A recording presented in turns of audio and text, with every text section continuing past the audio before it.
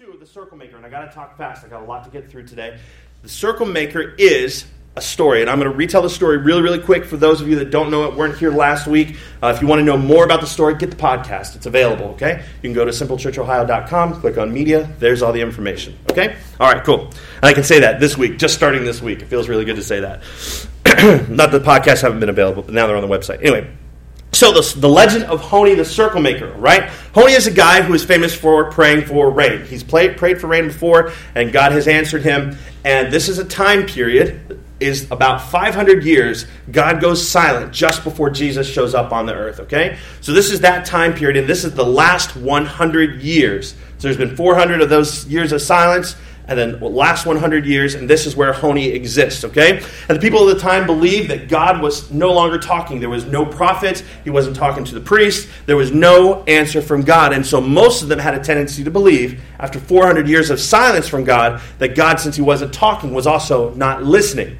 But Honi didn't believe that. Honi continued to pray, and so that landed him on the outside of the city, and that's where he preferred to stay because all the religious zealots were in there teaching that God's not listening anymore, and he's like, yes, he is. So he's living outside of the city, and it's been a year, and there's been no rain. And so the people come to him, and they pray. Or they say, pray, Honi, we need you to pray for rain. So Honi walks out with his staff in his hand, and he draws a big circle on the ground. He drops to his knees, and he prays for rain. The lesson that we learned from Honi last week was this. He had the audacity to pray a bold prayer, and this is how his bold prayer sounded. Lord, I'm not moving from this spot until you make it rain. And so we learned that bold prayers like that honor God, because when you pray a bold prayer like that, you believe that he can answer in a big way. And so Honi prayed that prayer, and then we also learned from him, because God did make it rain, but he made it sprinkle. And Honi said he refined his prayer. He refined his request. He said, this is not the kind of rain that I ask for. I ask for rain that would fill cisterns and caverns. And so God begins to make it rain harder. And it's raining so hard that there's flash flooding and people are looking for higher ground. And Honi is forced to pray again and be even more specific with God. He said, that's not the kind of rain I want. The rain that would be a blessing to your people is what I want. And it said in the story that the rain began to rain, and even rain that was a blessing to the people. And so Honi got his moniker, or his title, the circle maker, because of that event. Because he drew a circle in the ground. Because he picked a spot and said, God, this is my point of need, and I'm not moving from it until you answer. And so that's what this whole series is based on, and what we're talking about in prayer, and how it affected not only my personal prayer life, but so many others as well that have gone through this study. And it's just, I'm so excited to share it with you guys. So we learn to pray bold prayers because they honor God, and we learn to be specific in our prayers. And I challenged you at the end of last week, and I'm not going to ask anybody to raise their hands, but I challenged you to get a prayer journal and to begin writing down your prayers and being specific, because that's what getting a prayer journal does, is it challenges you to be specific with God instead of saying, I need a building, being specific about what you want from God. And so a prayer journal does that, and I hope that you did that, and that through this series you're going to hear me nag you enough about a prayer journal that you will get one and try it out. And just try it for 30 days, and you'll see God do great things in your life. All right, so this week we are going to jump into the message, and I have to ask you this. You ever felt foolish doing anything before?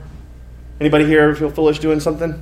I felt foolish doing something. One of the foolish things that I've done in my time, which has been forever captured and immortalized on film, my buddy was doing a magic show, and some of you may know this about me or not. I'm a magical entertainer. I do magic tricks and with sleight of hand illusion stuff. And so he's also a magician, and he asked me to do a bit with him. He's doing an MC, he's emceeing a show, right? And so the MC is the guy who talks and does comedy stuff while the show is changing behind the curtain, okay? And so he says, Aaron, will you do this with me? And what he describes to me, I felt very, very foolish about, and I said, I don't know if I want to do this, man. And I wound up doing it, and I took a risk, and it really paid off. We had a standing ovation of 700 people in an auditorium, I think 600 or 700 people, and it was really cool. And I'll tell you why I felt foolish is because, and I'm sorry if you imagine this, and I do apologize in advance, but it was me in a full bodysuit from the top to bottom, like a spandex bodysuit. And the comedy is there, and I won't describe the act to you, but if you'd like to see it, you can go to YouTube and type in Red Art Magic, and you can see the video in full. I pray for your souls if you go, and I I pity the fool. No, but so if you go there. So anyway, I took a risk though. I felt really foolish doing it. I felt silly doing it because, to be honest with you, that outfit was not really my size. It was kind of a size too small, or let's be honest, maybe 2 sizes too small, and so it was not. I did not look amazing in it, but as foolish as I felt, I took a risk, and it was a huge payoff. And so we're going to talk about that today and how, Honey had to feel a little foolish too. I mean, he walks out in front of all these people, and he prays a bold prayer. He puts his stick down in the ground. How many of you guys have ever drawn a circle and prayed in a circle before? You have to feel a little foolish. And he walks out and he does this.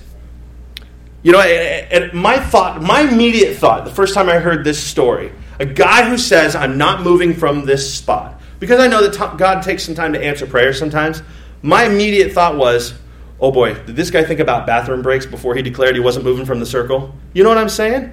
But anyway, so he had to feel a little foolish, because what about that detail? Had he thought about that? And, drawing prayer circles looks foolish. Think of Noah. Think about him for a second. He had the willingness to look foolish, to build a boat in the middle of dry land, and he's telling everybody it's going to rain. And if you don't know the story of Noah, you learn as you read it that rain had never even happened before. And everybody's like, rain? What's rain?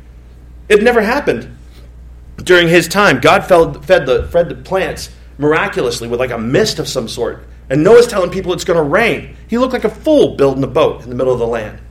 What about Jericho? We talked about Jericho last week as they marched around the walls.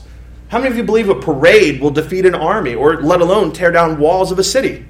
But they felt foolish. They had to have. What about David challenging Goliath with a sling? Or the wise men looking for Jesus, or looking for the Messiah, following a star and talking to a king? How foolish did they have to sound to do that? What about Peter jumping out of a boat to walk on the water?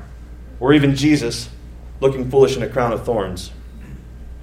But these guys all took a risk, and so did Moses. Moses knew foolishness. Moses went before Pharaoh. You guys know the song, "Let my people go." Here's a guy who walks into a place where he's wanted for murder, foolish, and demands, in the name of a God that Pharaoh does not know, to let his people go. That's foolishness. And then he's backed up against the Red Sea. Raise your stick. Oh, come on, man. Raise my stick. Raise your stick. He had to feel foolish. And now he's out in the middle of the desert, and God has just promised him to give him meat for a month. And he's got to tell the people, this is the answer. Foolish. But I will tell you this, that there's risk involved when you live by faith. Risking reputation is the most risky, right? Honey had already a reputation as a rainmaker. If he prayed one more time and it didn't happen, he would have lost that reputation. And the same thing goes for the rest of these guys. For Moses, or not for Moses, but for Noah. If he hadn't taken a risk, if he hadn't put his reputation on the line, he never would have saved the generation. Same thing for David. If he hadn't taken a risk, Goliath never would have been defeated, and the Israelites would have become slaves. And so on and so on. Peter never would have walked on the water. Jesus could have never been crowned King of Kings if he hadn't looked foolish and risked his reputation. And the greatest chapters in histories always begin with risk, and the same is true with the chapters of your life, right? You cannot build God's reputation if you aren't willing to risk yours. Circle makers are risk takers. And so Moses learned this lesson. If you don't risk, you forfeit the miracle. A year ago in January, I had a good paying job. And my wife and I prayed about it. And we felt like I was supposed to quit my job. And it seemed really foolish, right? When you go into your boss and you don't have a job to go to, because I didn't. The only promise of any employment I had was in November. I said January is when I quit. And we felt like God was leading me to quit, so I quit my job. That was foolish. And I'm talking to my boss, and I'm crying to him, like, we just feel like this is what God told us to do. I don't know. And he's like, what are you going to do? How are you going to pay your bills? I said, I don't know. I've got a sugar mama, I guess. I don't know. I'll make her work 20 hours of overtime. I'm not sure. And he's like, really? He challenges me as a man. And I'm like, this is what I've got to do. But I want to tell you that that quitting turned into him asking me for 6 months, which was never on my radar. So my wife and I prayed about it, and that turned into 6 months of blessing. I stayed for an additional 6 months, and he let me come and go as I wanted to work on the ministry, to spend time with my pastor, to be mentored, and to be prepared for this. It even allowed me to do the trip to Moscow that I talked about last week. Not Moscow, Russia. If you missed last week, get the podcast. It was good. I might even listen to it this week myself. Get the podcast. And so that turned into a blessing because I was willing to take a risk. I was willing to look foolish in front of everybody. So we are going to be jumping into Numbers 11. That's where we're at this week. If you don't have a Bible, if you don't own one, I'd like to give you one. So if you put your hand up in the air, we have Bibles that we prepared for you. We will give them out to you. Just let us know that you need one, and my ushers, or the hosts here back here, will get you a Bible. So just raise your hand. Let us know. This is the Bible you get to take home and keep. Don't be shy. Right here. We got one right up here in front. Okay, so grab yourself a Bible, and we are going to go to Numbers 11 is where we're going to verse 4. Now, let me give you the context here, okay? The Israelites have just come out of 400 years of slavery in Egypt. They just saw the Red Sea parted, which if you don't know that story, Red Sea is a big sea. Moses raised a stick, sea parts. They all walk across on dry land. Pharaoh's people come behind him, trying to chase him, and the Red Sea crashes in, kills Pharaoh and all his army, okay? It's a miracle. And food is being provided for them miraculously on a day-to-day basis, okay? They wake up in the morning, and there's this stuff called manna, which is like heavenly bread. It's on the ground every day. They don't have to work for it. Can you imagine that? Not having to work for your food? Wouldn't that be awesome? So they've got this miraculous bread every day that they wake up to, okay? So this is where we're at. So we're in Numbers 11:4, all right? So it says, the rabble with them began to crave, and I think it's up on the screen too. There it is. The rabble with them began to crave other food. Now, let me just stop right there. It says the rabble with them. Okay, the them is the Israelites, that's the people of God, and the rabble is not them, the rabble with them. These are a group of people that joined up with him. They said, man, you're getting manna every day. They're freeloaders, right? They've just joined up with him. They partner with him. How many of you guys know people like that? The rabble, right? And so the rabble with them, not the people of God, but the rabble with them began to crave other food. Freeloaders, that's the way that goes. They always complain about the free stuff, don't they? And again, the Israelites I don't mean to speak truth, I apologize. The Israelites started wailing and said, now notice what it says, and again. This is not the first time that the Israelites have complained and wailed, right? They are doing it again, okay? All right, so Moses is familiar with this, and they said, if only we had meat to eat. We remember the fish we ate in Egypt at no cost. Now I want to stop right there. That is so not true. They're misremembering the story. They said no cost. They may not have had to pay for it with their dollars, but I don't know that they were given any dollars. In fact, they ate fish every day because they slaved for it every day. It cost them their lives. It cost them their backs. And it cost them their children. We know for a fact that Pharaoh, on a whim, slaughtered all of the firstborn Hebrew boys, just slaughtered them. It cost them their children. It cost them their lives. It cost them their happiness. And they say, hey, back in Egypt, we had fish, and it didn't cost us a thing. They're misremembering the story. So back in, it says, also the cucumbers, melons, leeks, onions, and garlic. Now, I wouldn't be all that excited about all that kind of stuff, but the cucumbers maybe, I don't know. Then it says, but now we have lost our appetite. We never see anything but this manna. Oh, wow. As a hardcore carnivore, I can personally relate. They're eating bread every day. Miraculously, as it is appearing on the ground, that's great, that's awesome. But let me tell you something. I love meat. I love bacon. That's what it says right there. And if you have never, ever been to the Rodizio Grill or a Brazilian steakhouse with all-you-can-eat meat, you are not ready to meet Jesus. That's all I'm saying. You are not ready to meet your end. You need to experience this once in your lifetime. That's all I'm saying, okay? If you haven't gone there, they've got a little thing. It says green, and you put a green, and they bring you meat. And they keep on bringing it to you, and it doesn't stop. It's amazing. So anyway, I understand the desire for meat, okay? But these guys have forgotten what it was like to be in Egypt. They've completely lost it because they weren't just slaves. They were victims of genocide, right? And they're missing the meat and like, we could sacrifice that again. Which one of our kids? I don't like you. You can go. I don't know if I could do that. And they're complaining about one miracle while asking for another one. That's just sad. And some of us act just this way. We know people who act this way. We quickly forget what God has done for us. And we start longing for the days when we were unsaved or we return to our old sins. We forget, right? It's just what happens. But there are miracles all around us all the time. And it's so easy to find something to complain about, isn't it? It's so easy to forget. I'm going to read this to you because while my brain may be a miracle, and I don't mean just mine, all of our brains may be a miracle in and of itself, it was not able to retain this information. So I'm going to read it to you. It says, the simple act of reading involves millions of impulses firing across billions of synapses. While you're reading, your heart goes about its business circulating 5 quarts of blood through 100,000 miles of veins, arteries, and capillaries. And it's amazing you can even concentrate, given the fact that you're on a planet that is traveling at 67,000 miles per hour through space while spinning around on its axis at the speed of 1,000 miles per hour.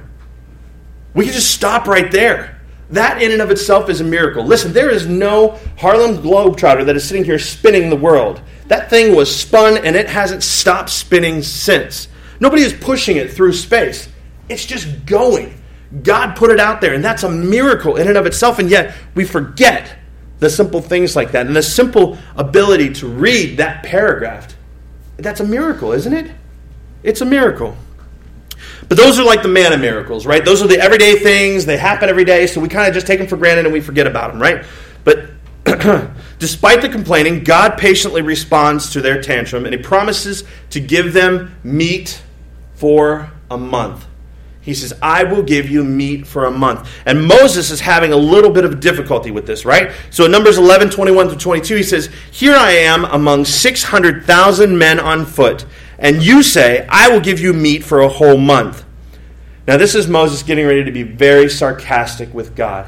Because even though he's seen the people delivered from Egypt, even though he saw the Red Sea parted and they've had manna every day, it just doesn't make sense to him. It doesn't make sense because the math got to him, right? And so he says, would they have enough if flocks and herds were slaughtered for them? Would they have enough if all the fish in the sea were caught for them?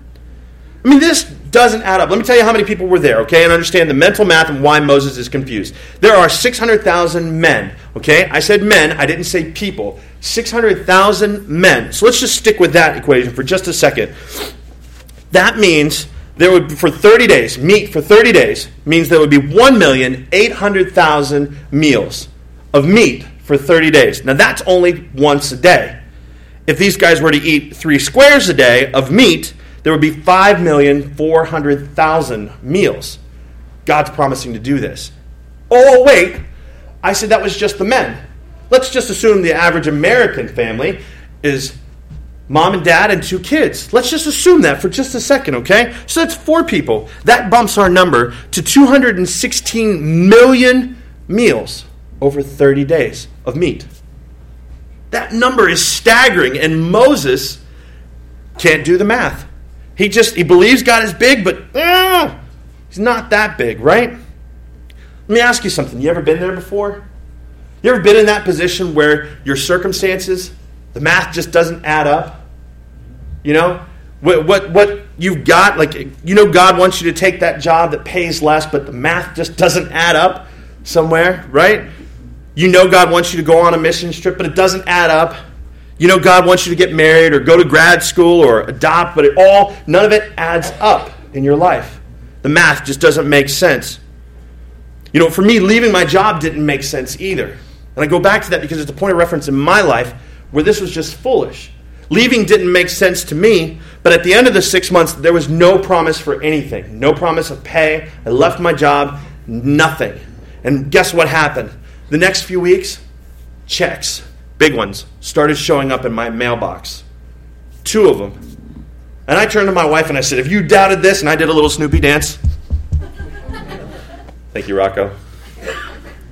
I did a Snoopy dance and I said, if you doubted this move at all, here is the proof. We refinanced my house. Now, that doesn't mean anything to you unless you've been denied over and over again to refinance your house because the market dropped and my house was no longer valued at what I needed to do on the mortgage, right?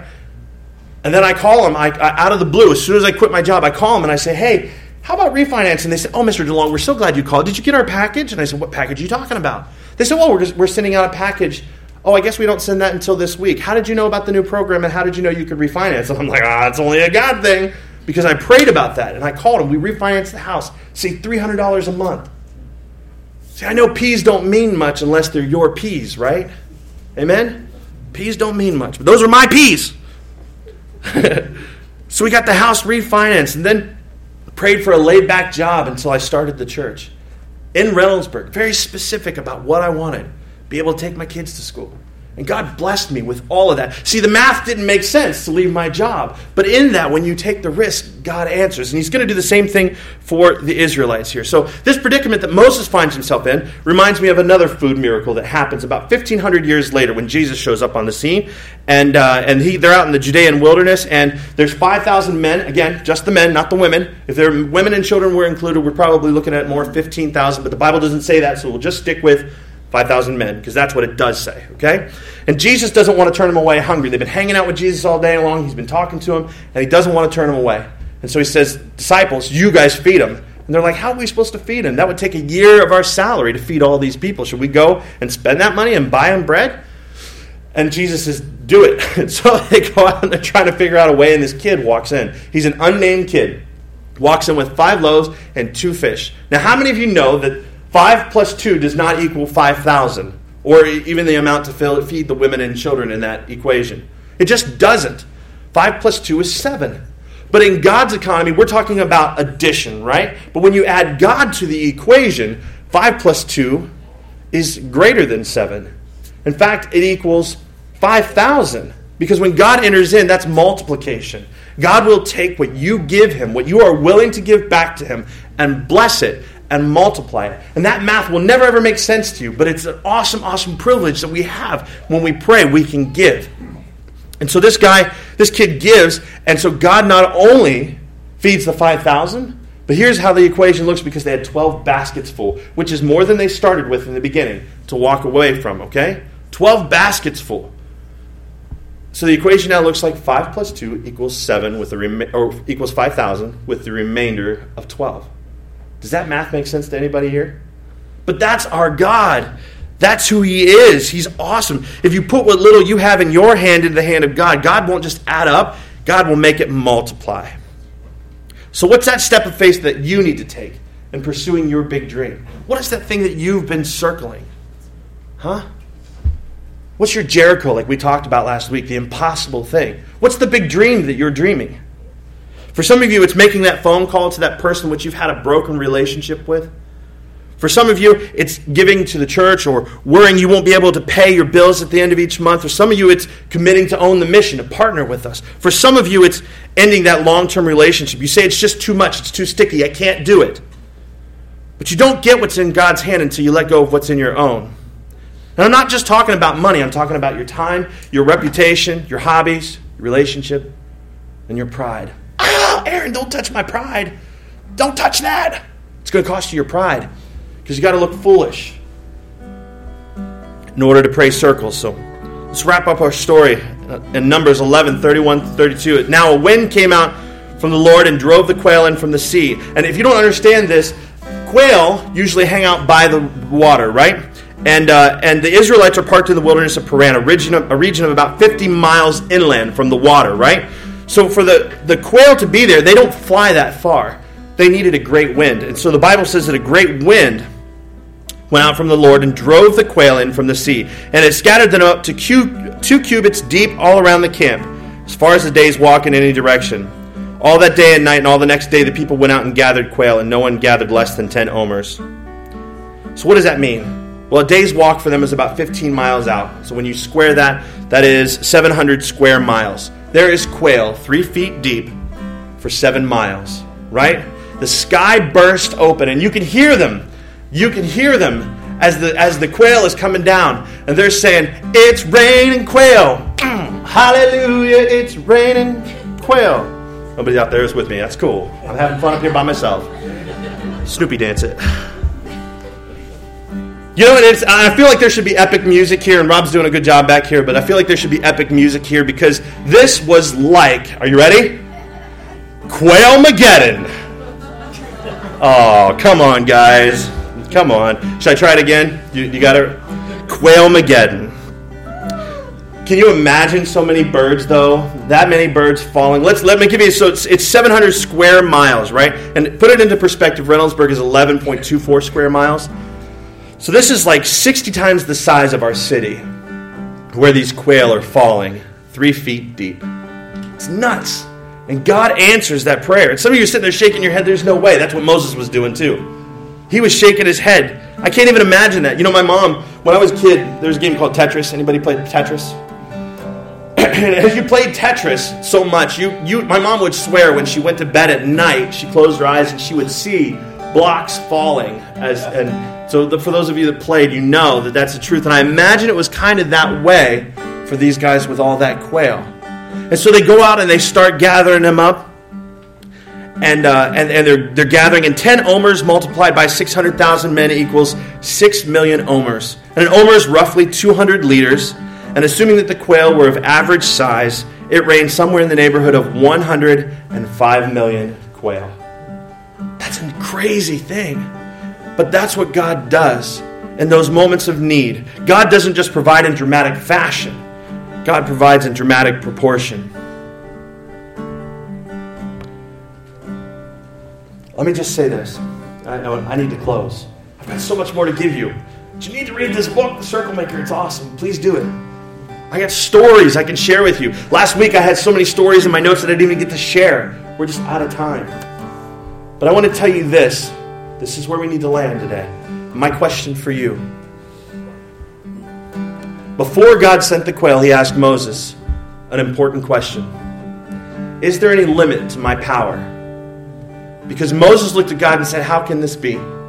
Being sarcastic with him and doing the math that didn't make sense. But God said, is there any limit to my power? And when you think about that, what is the answer? It's no. And I'm actually asking you to think about that. If God were to ask you, is there any limit to my power? How would you answer? It's a yes or no. Yes or no question when it says, do you believe that he has sufficient power for you to meet your needs? And is there any limit to his power? Yes or no? How you answer that is important.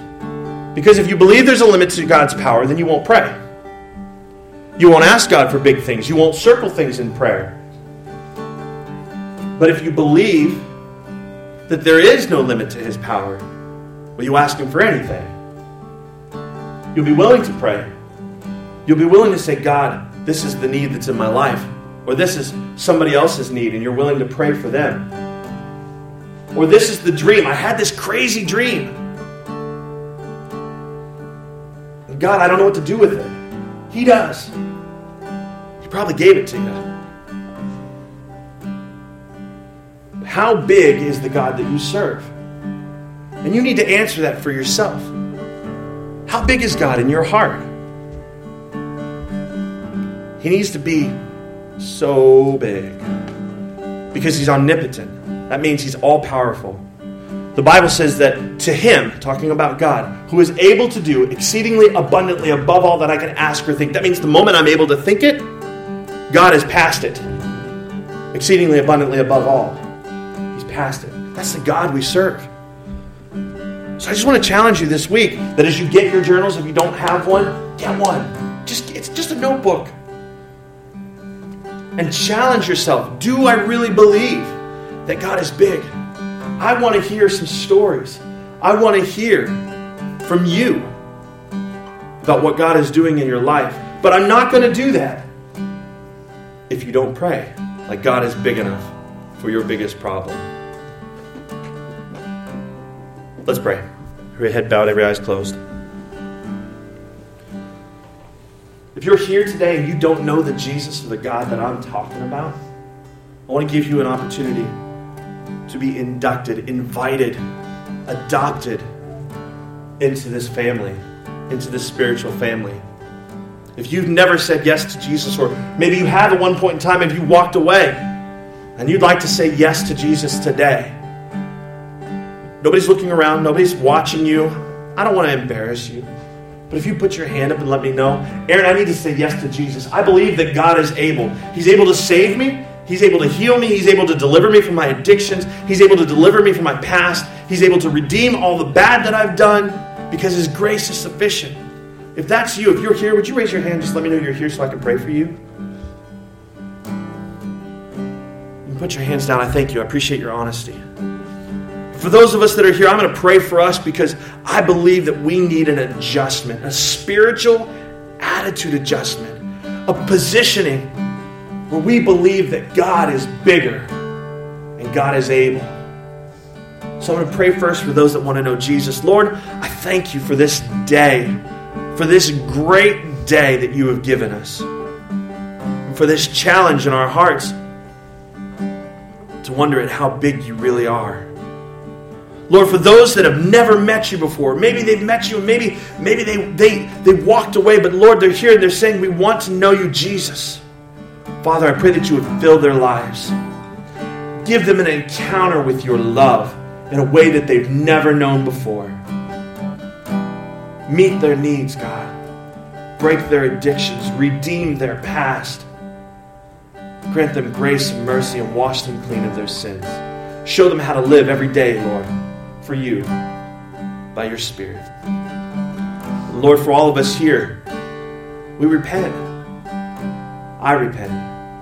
And I ask you to forgive me, forgive us, for having such a small view of you, for not having faith that matches the size of the God that you are. Lord, I pray this week and every day hereafter that we remember how big you are, that these verses would ring in our hearts, and that we would have boldness to pray specific prayers, God, for whatever it is, that dream or that brokenness in our life or in someone else's life. God, shift our spiritual vision of how big you are. And be with us this week, Lord. If you have a specific need, there are prayer cards. Those connection cards. If you flip them over, I want to challenge you. Write down what that need is. Put a big circle around it.